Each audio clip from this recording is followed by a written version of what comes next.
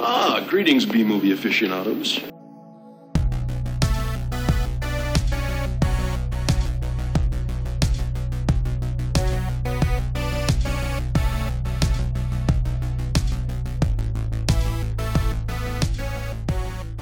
Hello, welcome to Couple of Flicks. I'm Tristan. I'm Nick. And I'm Zach. So we're reviewing every film on the bottom 100 IMDB list, and we are at 98. Long way to go. Yeah. We're climbing slowly but surely. So. But our lovely number 98 movie is Exorcist 2, The Heretic, which is directed by... It's actually directed by a talented filmmaker, believe it or not. John Boorman, who did... well, actually, not all of his movies are good, but he directed Deliverance, which, you know, I would consider a 70s, like a good 70s movie. Not one that I would really ever want to sit down and rewatch, but a good movie nonetheless. And he's also done some other movies that I like. You know, he did Emerald Forest, which, I mean, it's kind of a B movie, but I still enjoy it, you know. And there's some other things he's done too. But somewhere along the way, though, he was given the green light to do this one. And I don't know. Okay, well, all right. Before we talk about Exorcist 2, have either of you seen Exorcist 1? Yeah. Yes. Okay, cool. So what are your thoughts on that one real quick, just to kind of summarize? No, it's amazing. I love it. One of the best. Good. Yeah. What do you think of it? I like it. I personally think it's a little overrated, but still good. Yeah, definitely a scary one. Definitely a classic. And also, like, William Friedkin, who directed the original, is you know, a legend, you know.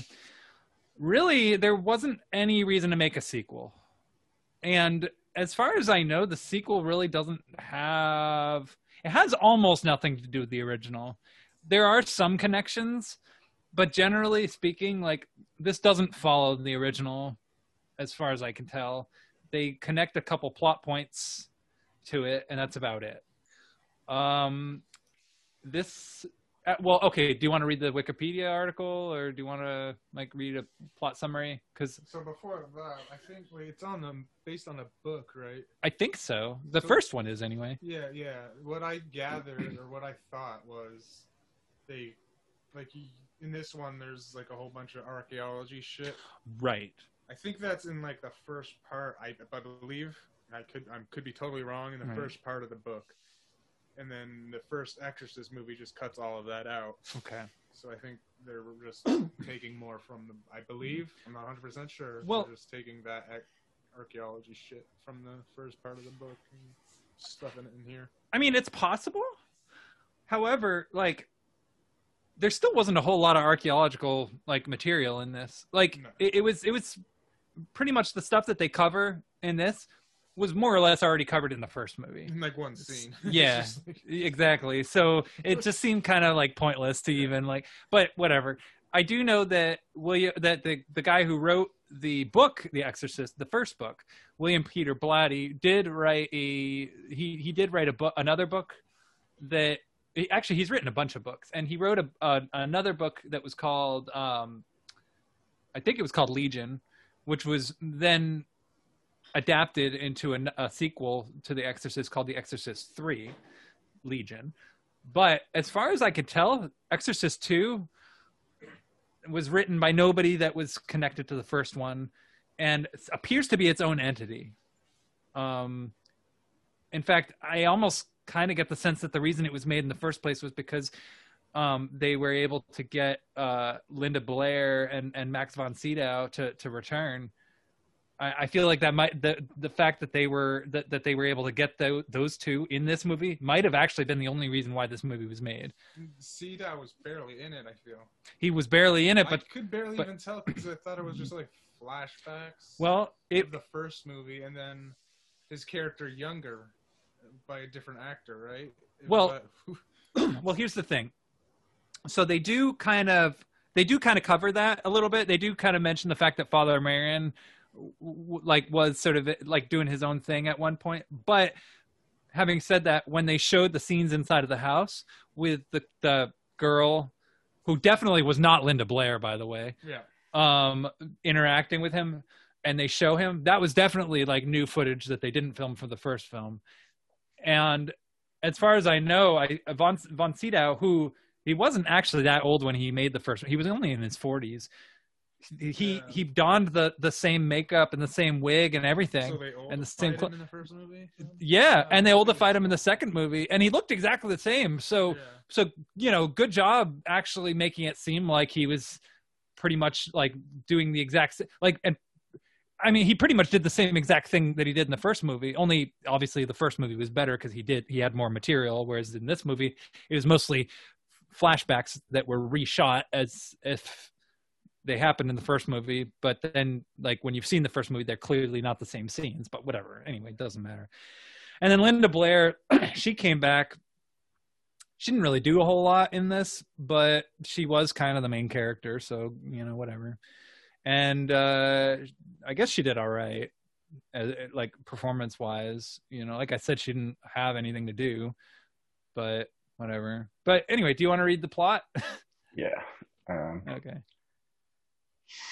Philip Lamont, a priest struggling with his faith, attempts to exorcise a possessed South American girl who claims to heal the sick. However, the exorcism goes wrong, and a lit candle sets fire to the girl's dress, killing her. Okay. That was funny. That was really funny, actually. I laughed at that. And the way like it cut to like, I mean, how like she was burning and she was going, and then like it edited, like the edit just, it was just like, oh man, that was hysterical. Yeah. And then Richard Burton, by the way, like who at one point before this movie was made was actually considered a very serious actor and had been in a lot of stuff. I think by this point in his career, he was taking a lot of bad roles, and he was going through a pretty bad alcoholic like spell around this time. And I'm pretty convinced that he was drunk during the making of this movie, because yeah, like the entire time he was in this film, he looked exhausted. He looked burnt out. His eyes were constantly watering. He looked like he didn't want to be here. Yep. Yeah. Anyway, so go on.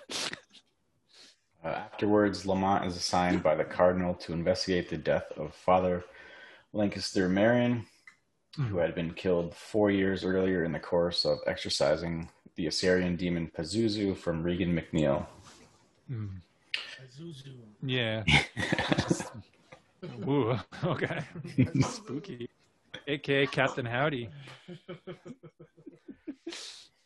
The cardinal informs Lamont, who has had some experience at exorcism and has been exposed to Marion's teachings, that Marion is facing posthumous heresy charges because of his controversial writings, as church authorities are trying to modernize and do not want to acknowledge that Satan exists. Okay. All right. So yeah. So this is kind of So at this point in the movie, they're kind of bringing up the fact that like in the first movie, it sort of was like a battle of like how like good and evil, and how good can you overcome evil. You know, that's basically what the message of the first movie is.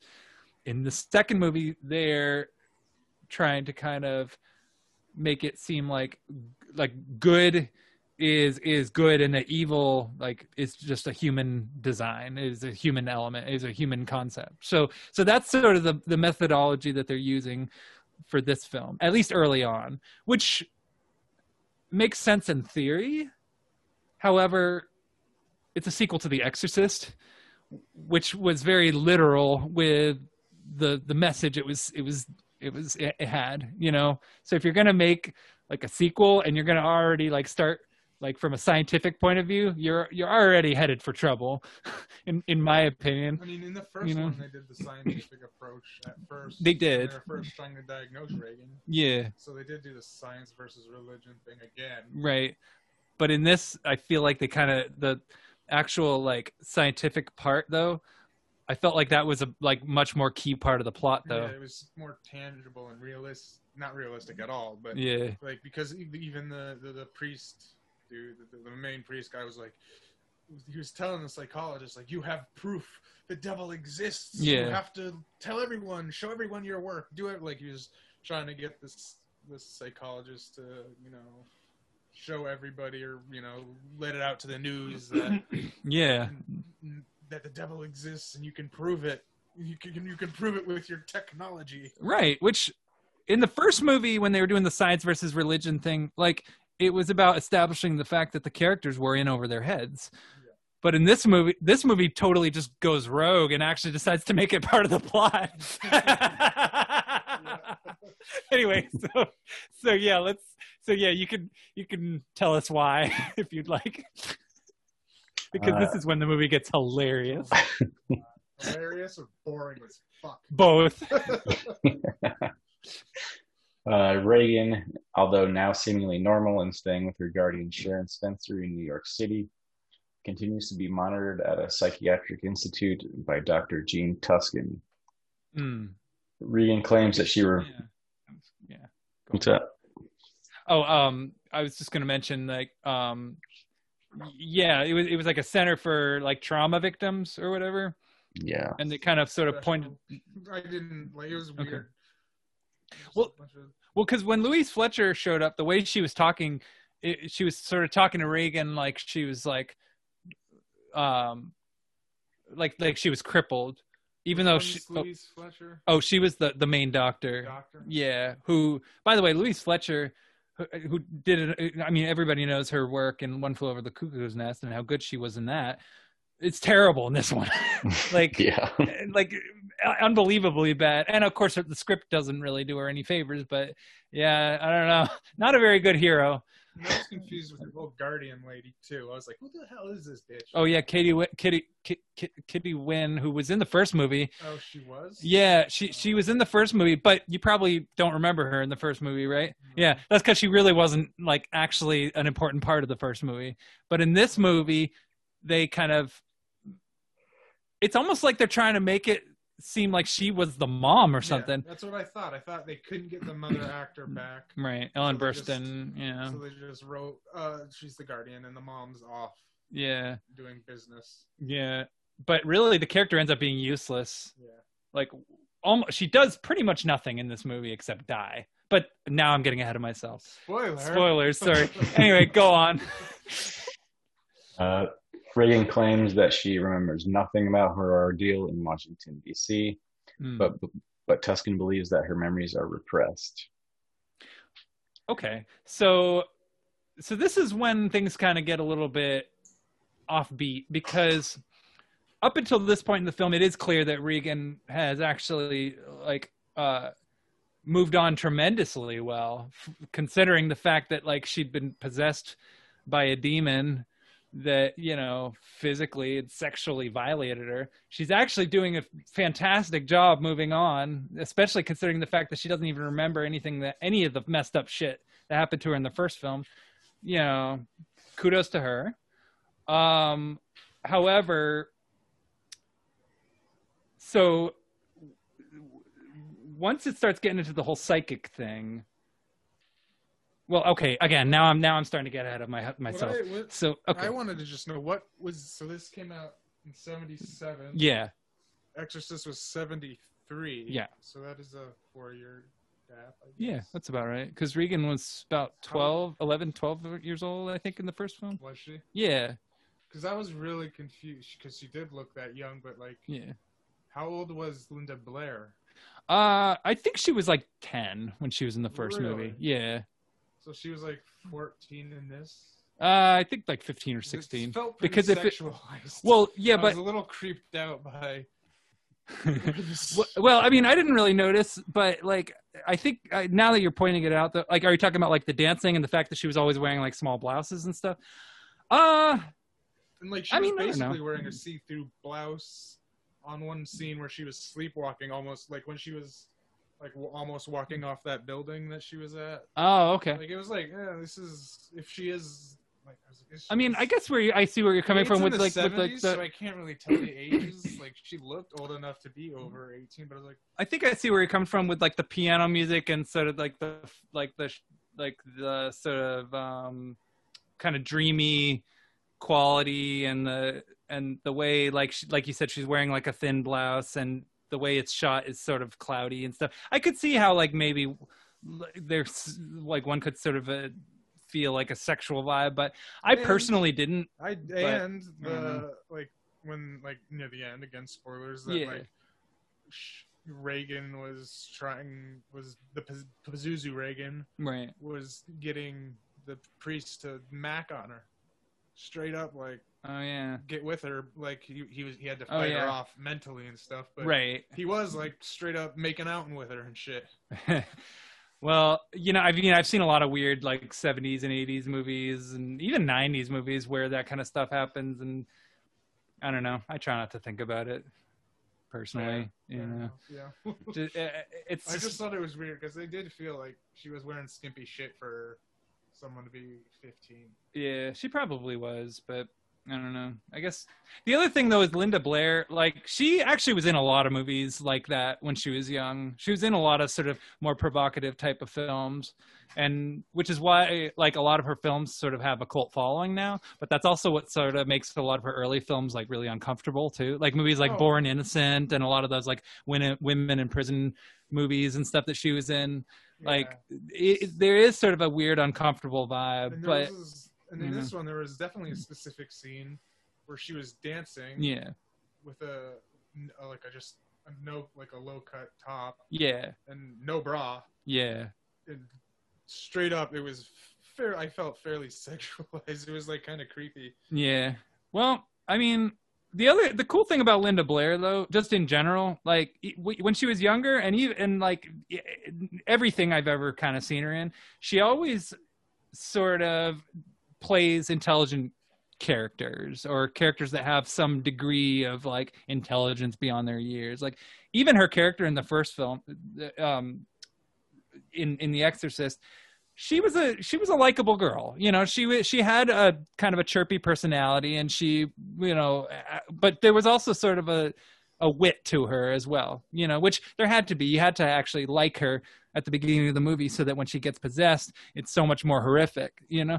But I think Linda Blair just generally is very good at playing like those kinds of roles, and just sort of was used to being in roles like that at that point.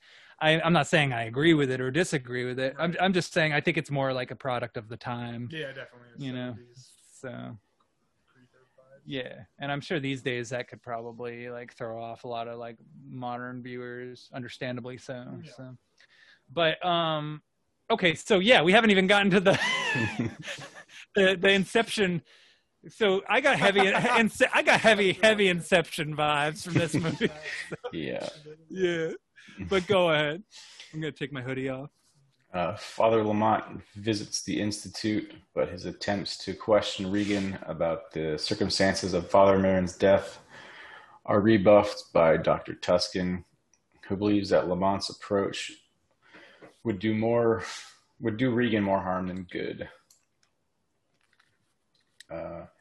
In an attempt to plumb her memories of the exorcism, and specifically the circumstances in which Merrin died, Dr. Tuscan hypnotizes the girl, to whom she is linked by a synchronizer, a revolutionary biofeedback device used by two people to synchronize their brainwaves. Okay, so this is where I lost my shit, and I think this is where most people lost their shit too, because like so when you read the Wikipedia article, the critical section, they're describing people like laughing at the movie 20 minutes in and like fleeing from the theater and all this other stuff. And I think it was about during this sequence that people started, because this, I mean, and I've seen a lot of like dumb movies and a lot of like dumb like Italian films that just like have like the plot lines make no sense and the logic is just not consistent. This is probably like one of the dumbest things I've ever seen in a horror movie. That whole sequence where they're like under hypnosis. Yeah. Like, I thought at first it was going to be like an ECT treatment. Like that's what I thought too. Yeah. But like, no, it was science fiction. Yeah. And straight up sci-fi. And you know, I've actually, so I'd seen this movie before. And actually, believe it or not, I saw this movie before I saw the first one. like I forget exactly how old I was when I saw this Exorcist 2, The Heretic. I remember it was one of those movies that, like, one of those stock movies that they kind of just threw on one of those channels like Showtime or HBO or something when they didn't have like anything else to show. Yeah, I think like the Final Conflict or the Omen 4 or one of those was another one that they would do that with. But that's how I saw this movie. So I saw this movie before I saw the first one, and like I had known that the first one was considered one of the scariest movies of all time. And so when I saw the second one, I was expecting it to be a horror movie, but I don't know. It's really more of a science fiction film, honestly, in my opinion. Yeah. So. Yep. No, definitely. Yeah. There's almost no like possession shit at all, really. Yeah. And I didn't even remember any of this stuff. I didn't remember any of the Dreamwave stuff, like when I rewatched this. So. But anyway, you gotta get down to my tone. Yeah, I'm down to my tone.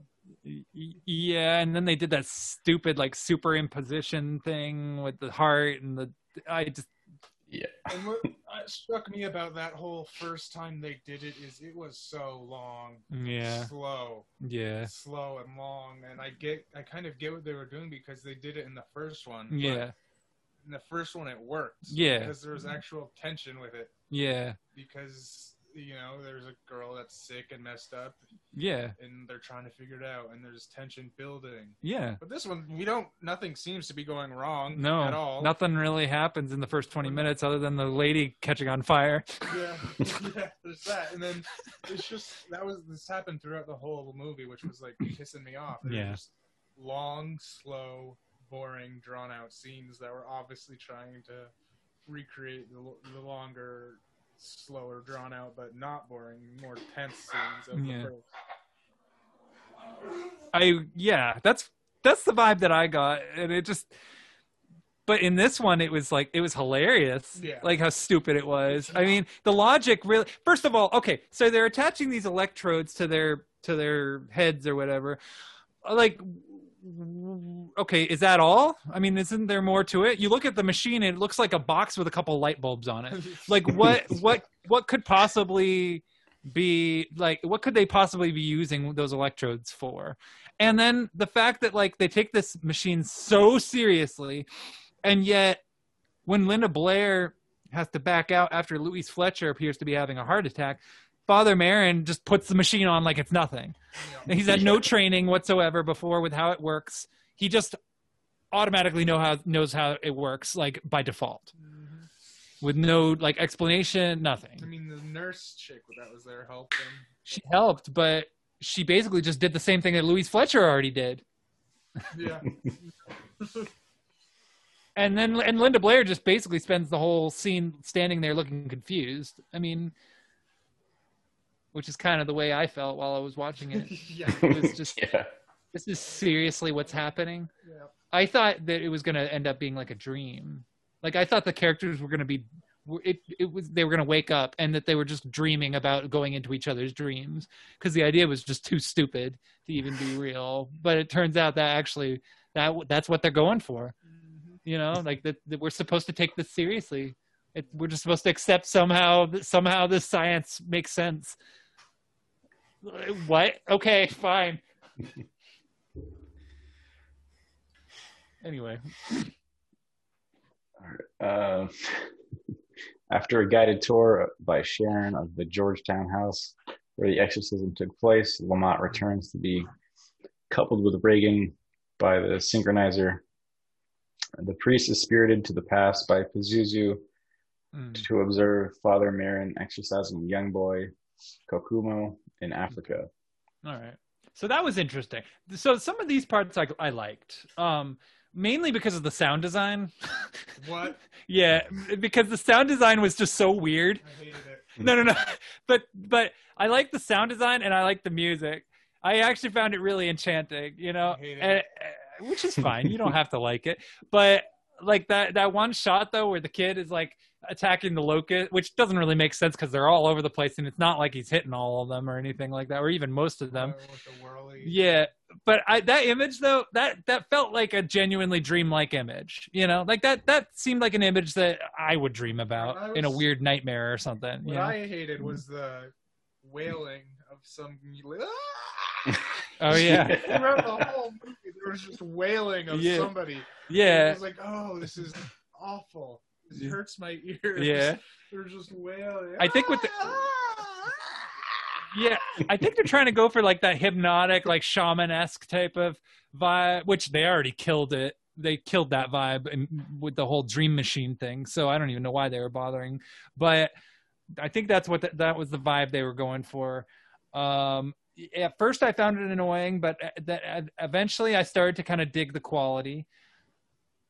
Obviously I didn't like it enough to actually like the movie, but I thought, okay, there's some vision here. There's some imagination, there's some kind of like concept at least. Like I get the theme that they're going for at least. So, and then also when James Earl Jones, because they show the kid later, and it's James Earl Jones dressed like a cricket or locust, whatever it was. At first I thought it was a locust suit, but then the way the body was shaped didn't look like a locust. So I thought, oh, he's a cricket. But anyway, when James Earl Jones showed up, that's kind of when the movie sort of went into the whole mystical mumbo jumbo shit. And that's when it lost me again. It's like, so, that's the problem with this movie is that it's trying to do too much thematically. And yet it spends so much time doing that it forgets that it has a plot. Because while it's doing that, there's all this other shit going on with Linda Blair's character, who somehow is able to like psychically cure a mute girl who is played by the late Dana Plato. I think that might have been her first performance. And like you also have like the stuff going on with Sharon, she's mostly just being a giant bitch. Like, like everything, she doesn't have anything positive to say about anybody. The whole time she's complaining about the fact that she's had to like take care of Linda Blair's character. And yet she's also talking about the fact that she was traumatized by Linda Blair's character and how she hates her. And yet at the same time, how her life is totally devoted to her. It's like, make up your mind. Like, what's the deal? And then also when she's seeing her on stage, by the way, I'm sorry, I'm kind of skipping around through the Wikipedia article, but like at this point, I guess it doesn't matter. When she's watching her on stage, like she seems kind of happy for her, like, okay, finally, like she's like, doing her thing and nothing weird is happening, which of course that's the moment when Richard Burton's character, Father, ends up getting swarmed. Like, and then like in the next scene, she's complaining to Louise Fletcher's character again about how much of a bitch Reagan is. It's like, okay, whatever. I guess the character is like, just does whatever she feels like doing, Yeah. Yeah, I did not get that character at all. Yeah. Like, what's the point of her? I didn't get what they were going for. And she's actually a good actor. That's the thing. She's totally wasted in this movie. This whole movie has a lot of good actors in it, and they're all wasted. Yeah. But anyway, I don't know. So where were we? I don't know. Do you even want to... Is there much more to say? It's hard to even... There's 2 more paragraphs. Okay, cool. You just want me to speed through them? You can read them. Let's see if it jars something loose, just in case.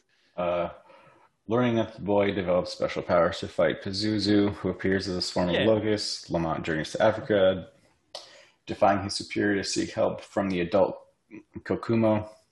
Right. Kokumo has become a scientist studying how to prevent locust swarms. Yeah. Lamont learns that Pazuzu attacks people who have psychic healing ability. Okay. Regan is able to reach telepathically inside of the minds of others. She uses this to help an autistic girl to speak. For instance, Father Marin, who belonged to a group of theologians, believed psychic powers were a spiritual gift, which would one day be shared by all people. Thought people like Kokumo and Regan were forerunners of this new type of humanity. In a vision, Marin asks Lamont to watch over Regan. Okay, so this is the movie kind of trying to establish things that weren't established in the first film. So this is post-establishment, which is this is something that a lot of sequels do. Didn't really fit this one, to be honest, because it was kind of contrary to how Father Merrin's character was in the first one. But at the same time, again, I like that they're trying to do something at least a little bit positive with the idea of like psychicness and clairvoyance and all that stuff. But then the problem is twofold, because she didn't synchronize with Father Merrin during the hypnosis thing. She synchronized with Louise Fletcher, but then later on, when she synchronized with the priest guy, the Richard Burton's character, and he's getting attacked, and she's experiencing like his blows. Like, okay, so then does that mean that this psychic machine is not really a good idea for Reagan to be hooking herself up to? I mean, they didn't really establish that, I guess. You know? Idea, yeah. Okay. Because when she was dancing too, she was getting fucked up. Yeah. By psychic. Because that's when, what's his face? I don't know. Yeah, the Richard Burton character when he was getting chased. Yeah. Fucked up. She got hit too. Yeah. She was being linked without the machine. Okay. So this is so it's interesting because this movie is so science oriented, and yet this whole plot could have been prevented if Reagan hadn't listened to the scientists. Yeah. Okay. Well, anyway. And I did learn about crickets and locusts, I guess. Oh yeah, there's a good like. Is that true? Is that how locusts are formed? I mean, as far as I know, there's a good like 10-minute chunk of the movie where it almost turns into, well, maybe not 10 minutes, but it felt like 10 minutes. Let's be real. Yeah. It was like a nice little chunk of the movie where suddenly it turns into a nature documentary. James Earl Jones goes all Richard Attenborough on us, explains the history of locusts and the mysteries behind the way they communicate, which was interesting, but not really necessary to the plot. So bad crickets rub their wings against other crickets. Yeah, which turns them into locusts. Yeah, they swap personalities basically. Yeah.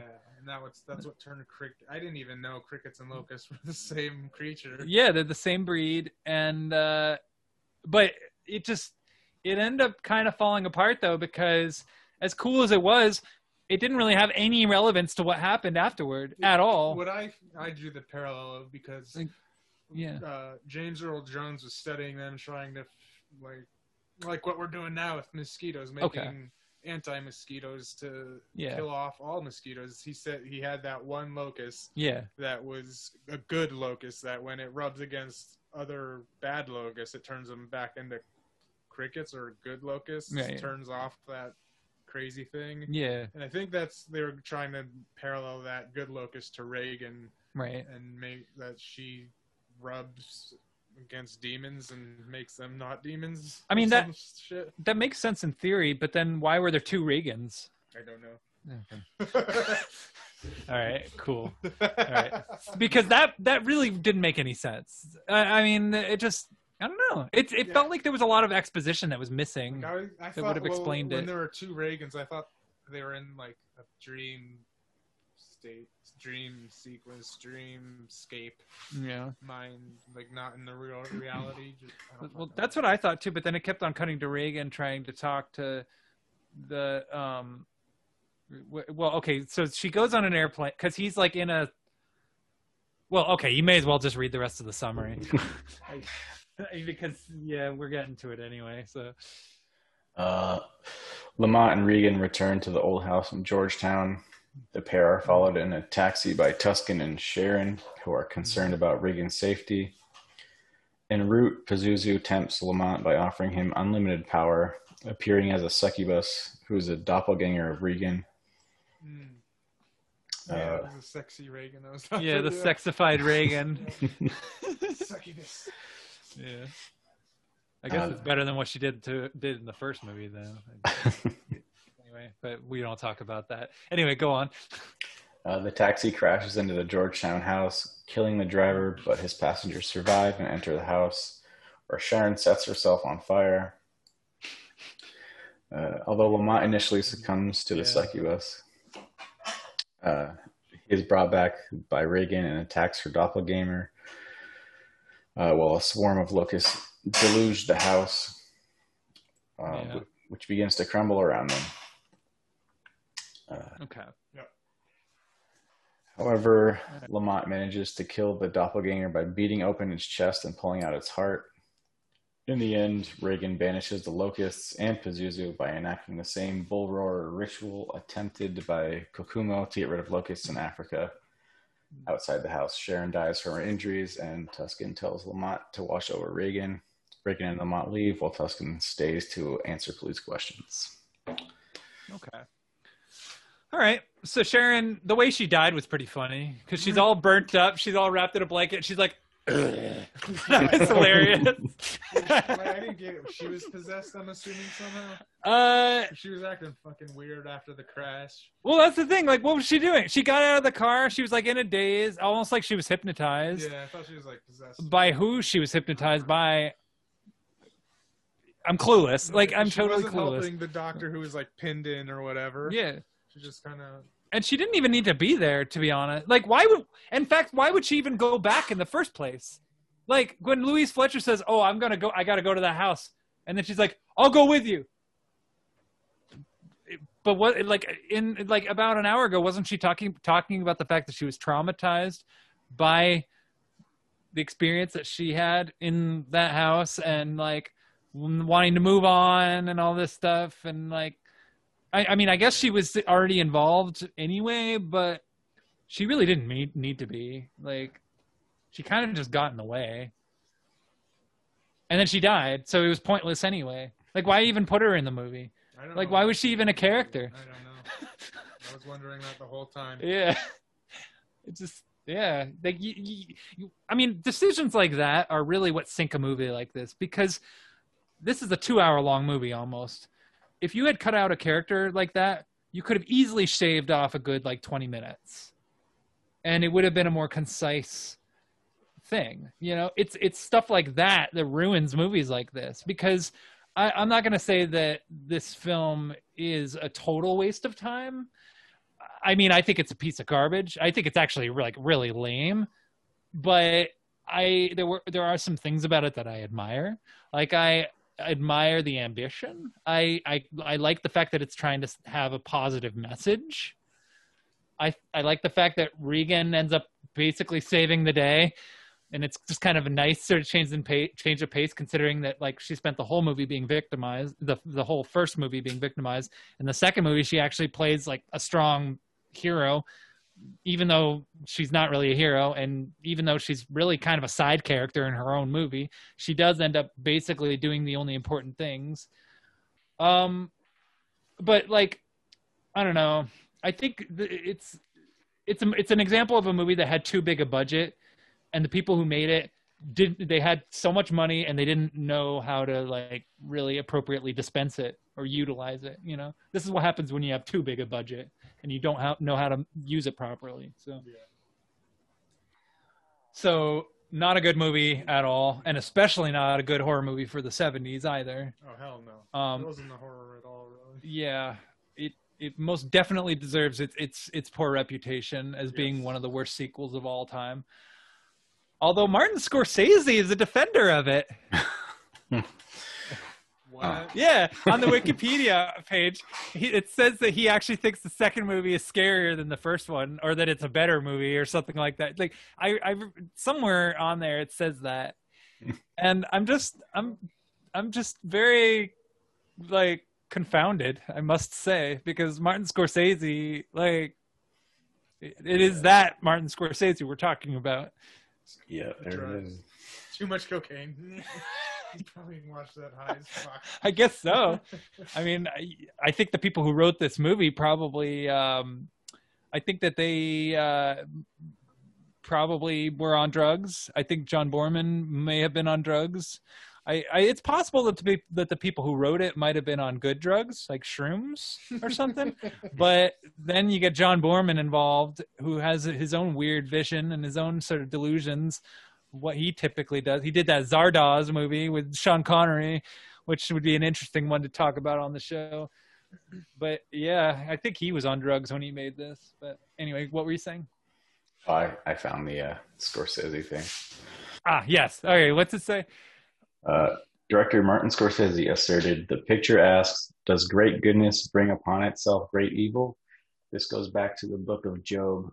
It's God testing the good. In this sense, Regan is a modern-day saint like Ingrid Bergman in Europa 51, and in a way like Charlie in Mean Streets. I like the first Exorcist because of the Catholic guilt I have, and because it scared the hell out of me, sorry. But the Heretic surpasses it. Maybe Borman failed to execute the material, but the movie still deserved better than it got." Okay, so he has like a spiritual. He has a fondness for the spiritual themes, so that makes sense. So I could imagine some people, maybe appreciating those elements, and I guess Martin Scorsese is one of them. I, however, did not. No. So. Yeah. Is there anything else you guys want to say? Or? Yeah. When they were doing that fucking crevice crawl. Oh yeah, that didn't make any sense either. No, there's the funniest, like, I wonder if it would, like, thinking back, if they were trying to make another stairway scene. Yeah. But it was in the middle of the fucking movie. Yeah. And, like, there were about a dozen different shots of this guy falling down a dozen different ways. Yeah, that was great. Like, one was just him, like standing on a green screen, from the top. One was a rag dog and chucked down a crevice. And, like, from 40 different angles. It lasted, like, 3 minutes of a guy just falling down a crevice like fucking Gandalf and fucking Lord of the Rings. That was... like, what the fuck? That was so funny. At first I thought I thought they were trying to be funny because he was like, no, but then it like kept going. Like bouncing off. He was like just fucking bouncing off the walls. Yeah, and I'm just not like going down at all. He wasn't falling. He was just like bouncing like fucking bouncy balls smacking the walls. It was like, whoa. And I'm watching this and I'm like, wait, what are they trying to do, like a Laurel and Hardy thing? Like what's going oh wait, no, that was this is Exorcist 2 we're talking. What the fuck are they doing? Like I was so confused. Yeah. It was hilarious though. I loved also how, I don't know, there's a fire at one point and the priest tried to put it out with a crutch. Yeah. Yeah, that's okay, man. Didn't work. That would not work. Yeah. I also thought it was pretty funny how Richard Burton, like, he was talking to James Earl Jones.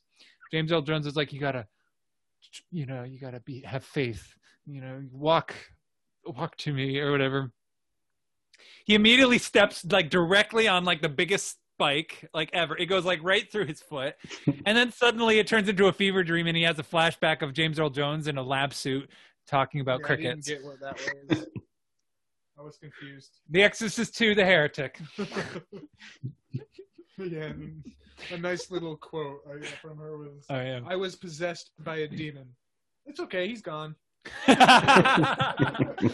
Oh yeah, that was when she was talking to the girl, the autistic girl played by Dana Plato. Yeah. Like she was like, "What's wrong with you?" She's like, "Oh well, I was possessed by a demon," and she gives her a look like, "Uh-oh, what?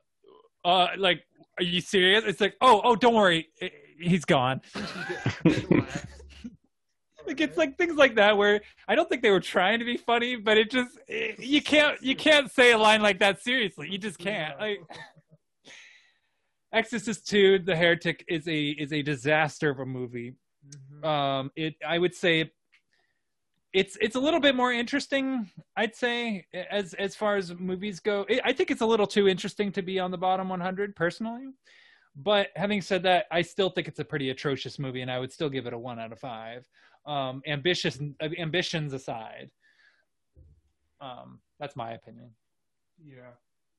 I mean, I guess I could see the point of it not being, but it was so boring. Yeah. It was honestly, there's just long, drawn out boringness. Yeah, which I think is a pacing issue. And I can't think of too many positives except for the goofy, just the stupid, goofy shit that was just dumb. Yeah. That didn't make a good movie. Like, I really did like the score, though, by Ennio Morricone. I fucking hated that wailing.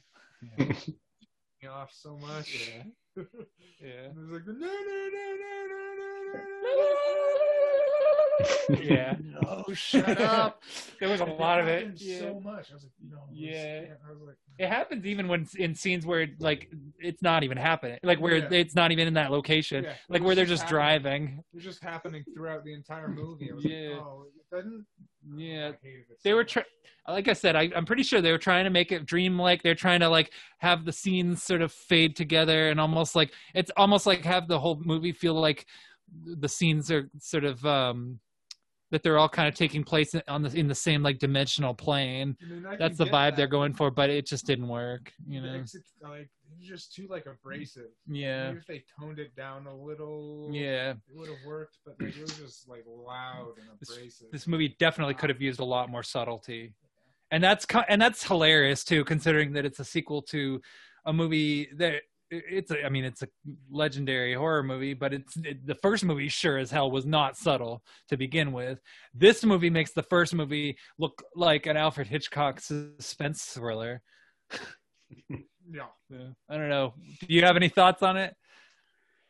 It was not good. It was boring. one star. Yeah. 1 star. Yeah, that sounds about right. I dig what they're going for. But just wasn't for me, and it wasn't for you guys, obviously, either. So, all right. And with that concludes our Exorcist 2: The Heretic episode. Yeah. So, 98. Yeah. 97. Fingers crossed it'll be a good one.